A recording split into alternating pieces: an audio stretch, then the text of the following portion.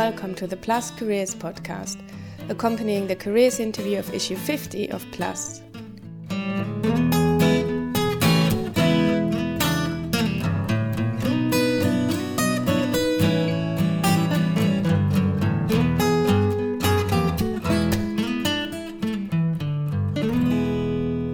For this podcast, we went to see one of our colleagues at the Millennium Mathematics project at the University of Cambridge.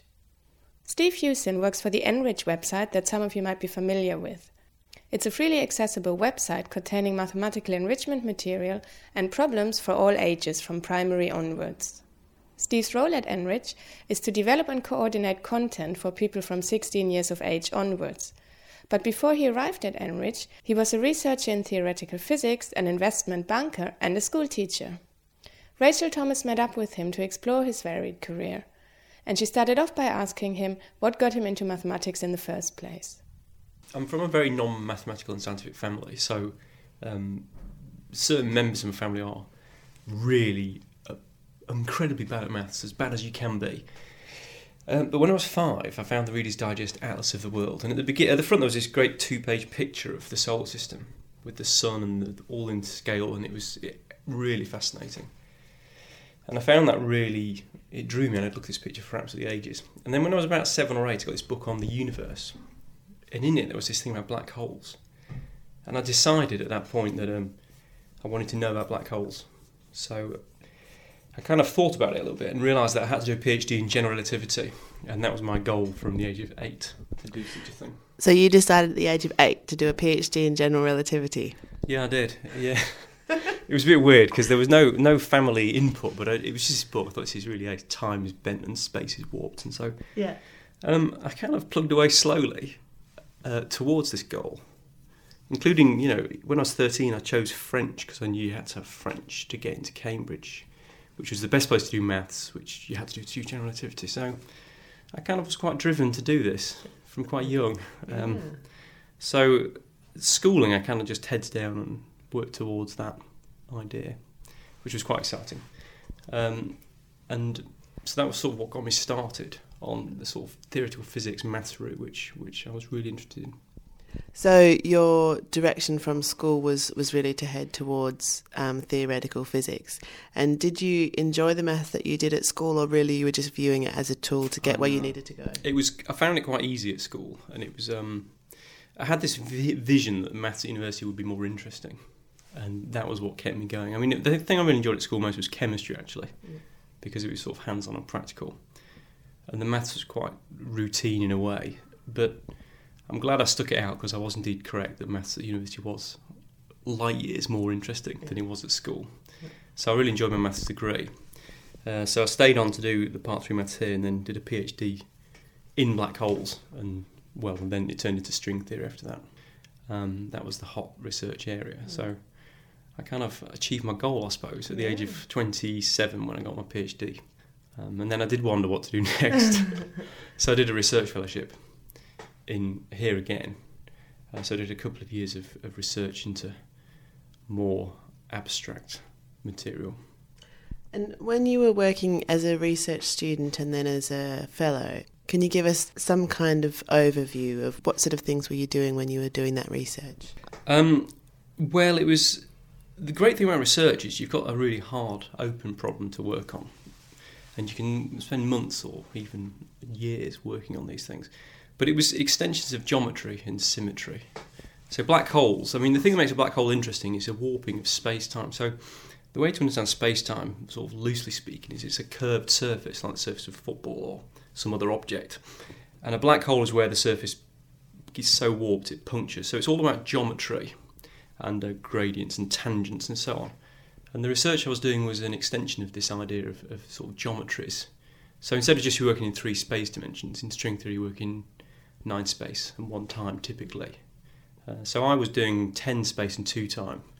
So I was interested in 2 time physics for a while as to what geometries with 2 time directions were compatible with sort of physics as was understood at that time. I managed to sometimes get my head around the other dimensions required for string theory, that they're rolled up very tightly, but I have not actually heard of things with 2 time dimensions before. Well, it was a bit of a fringe topic. I mean, there was me. I worked on it, and only a couple of other people did. But I'm convinced that it will play a part in the final picture. Obviously, that's been quite a dedicated path from age 8, deciding you wanted to do a PhD, to achieving that at age 27. Did you have time to do other things along the way as well, other interests? As a student, I did quite a lot of rowing. So I was on the college first aid for a period of time. And for me, university was really exciting. I tried my hand at many activities, choral singing and hockey and you name it. I was pretty bad at most of them, but it was good fun. That was the main thing about it. So you got your PhD and went on to postdoctoral research here at Cambridge. Yeah. And what did you do next? Well, I knew I'd always wanted to do research for a PhD, and I wasn't quite sure whether I fancied a postdoc. And after 2 years, I wanted to widen my experience. It was very focused and intense. So I went to work in the city, in a big investment bank in Canary Wharf. It was an interesting story, really, because I saw an advert in the paper, and I had to a careers consultant, and I just thought I'd apply out of interest, and he said, thinking I had a year of research to go, so just to get ready, and he said, well, we'll send you to this bank for an interview for some experience, so to feel for what to get. And I ended up getting the job, which was unexpected, and I thought I've got to take this opportunity. So I went to work as a quant for a few years, doing interest rate modelling, which was really, really cool. That's quite a different environment to working as a researcher at university. What did you like and dislike about it? The pace and excitement was really good in the bank, and the people were so smart. I mean, the people in research were smart, but they were really bright in banking. I really liked that. And so whereas in research you could go through maybe a day without really talking to anybody, here it was much more lively. But what I did enjoy most in terms of the maths was the fact it was really pragmatic and practically driven. So the turnover for problems was much quicker, and I really enjoyed having an idea, implementing it, and seeing the results in the order of a few weeks rather than maybe the few months or even longer that it was in sort of pure research. And it was a real buzz to see your maths being used to do some pricing. It's quite scary as well, because in two-time physics there's no real downside. If I made a mistake, then nobody was relying on it. But in banking, where there's a whole chain of importance, it was really exciting to have that. And what sort of, you said you were modelling interest rates, what sort of maths does that involve? Well, typically for finance it's all about derivatives, and it's not, people who hear the word derivatives, it's not derivatives in the sense of differentiation, which is what I would have previously thought. A derivative is something where something you're selling has a price which is derived from something else. So you could sell something which depends on the share price next year, so the price depends on something. And to work out the maths involved with this, there's a lot of, it's called stochastic calculus. So it's where the things the underlying variables are random, so they change over time. So you have to extend calculus to be this statistical version of calculus, which is really fascinating, actually. So there's a lot of that involved, but there's also a lot of basic mathematical problem-solving skills. Because if you've got some messy financial problem, the skill is to work out what are the important quantitative features and then work out what maths you need to use to solve that problem. So it's more you try and work out how a problem works and find the maths needed to solve it rather than focus on a certain branch of mathematics. And did you find any resonances with your experience as a researcher in theoretical physics at all?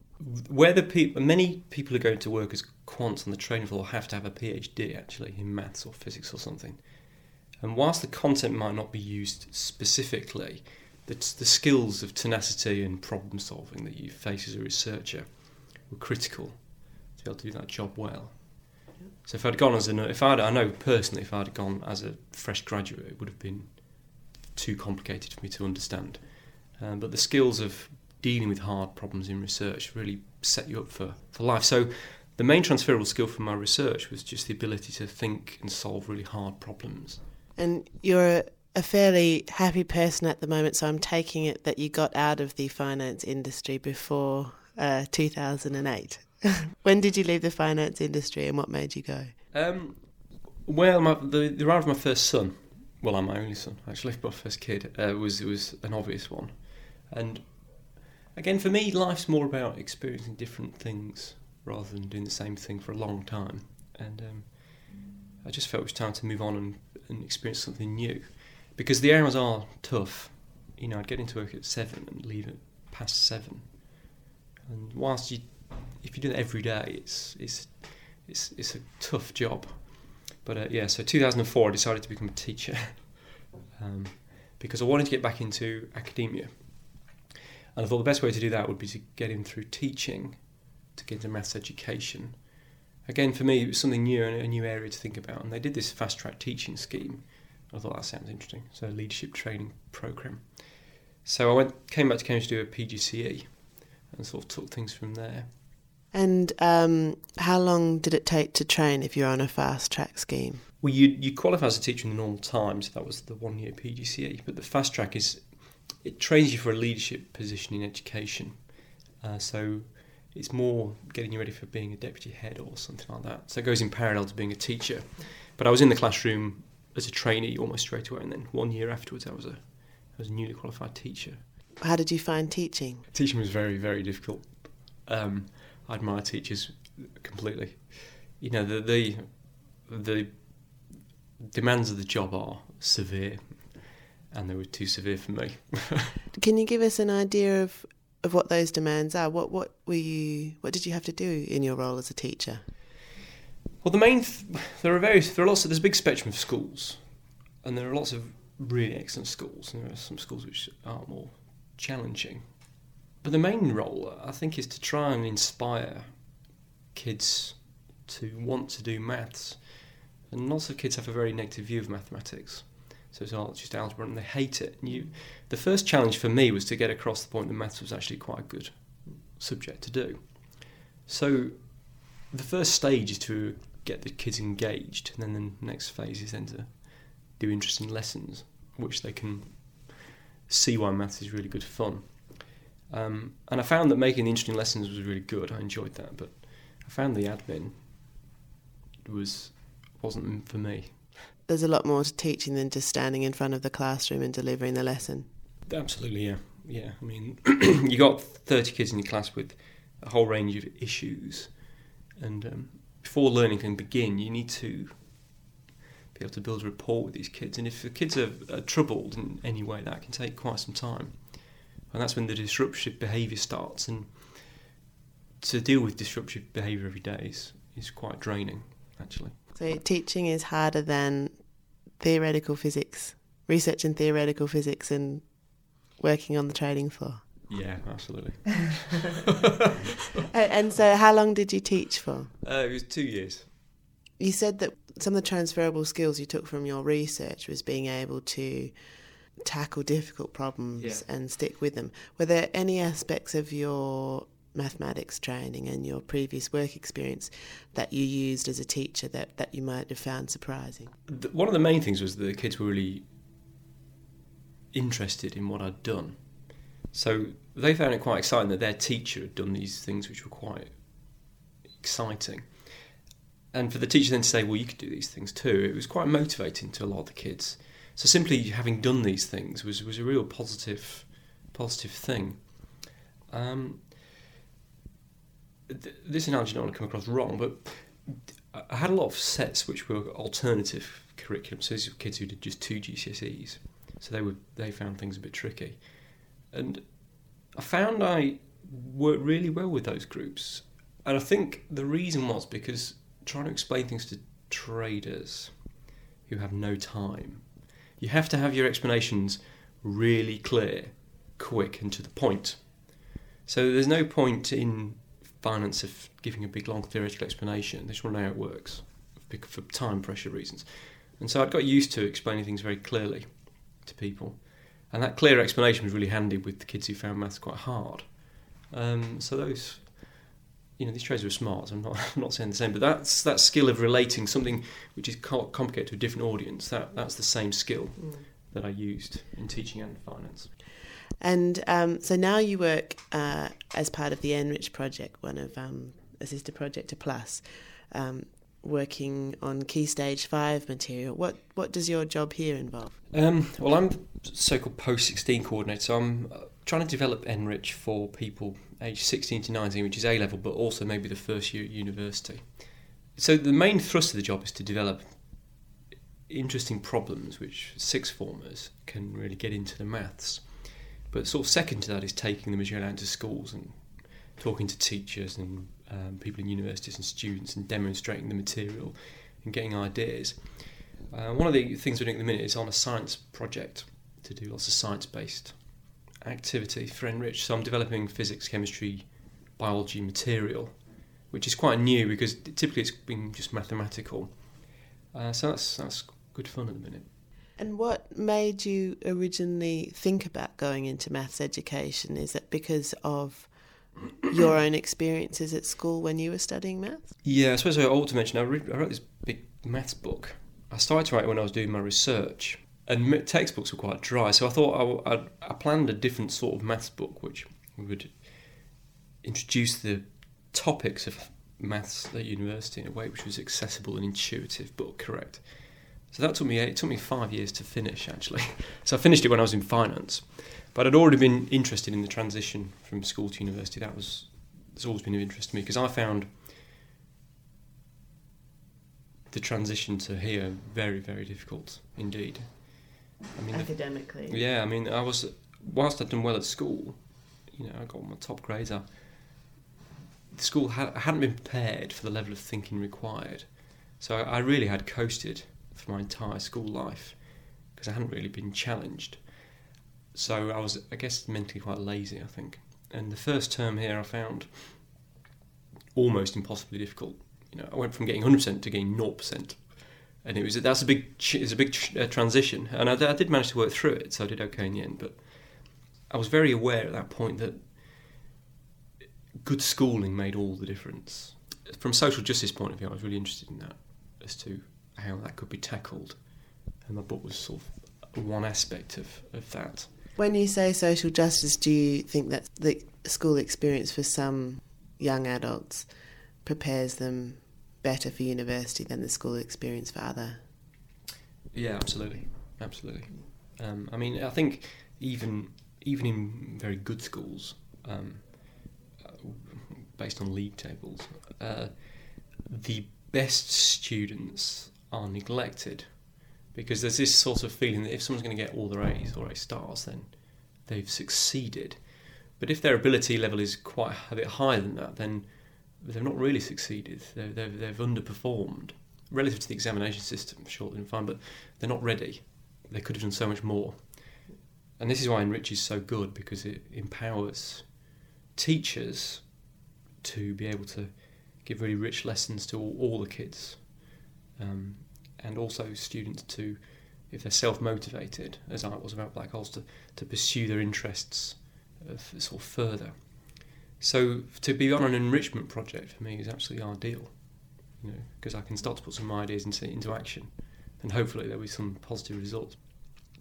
If people listening to a podcast or reading the article are thinking about going into any of those areas, either to research at university or into finance or teaching or maths education, is there any advice that you'd give someone who is looking to pursue one of those careers? Yeah, absolutely. You want to practice your problem-solving skills. So problem-solving means you essentially take something which is relatively open and challenging and requires thought, and you train your mind to think your way through problems. Because the things that I've learned overall, the thing that connects all my activity together is that I'm skilled at solving problems.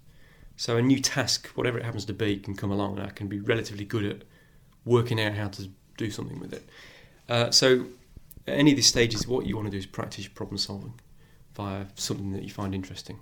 So enriched problems are an example of where you train your mind to think in certain ways. But there are plenty of good books out there which do the same thing.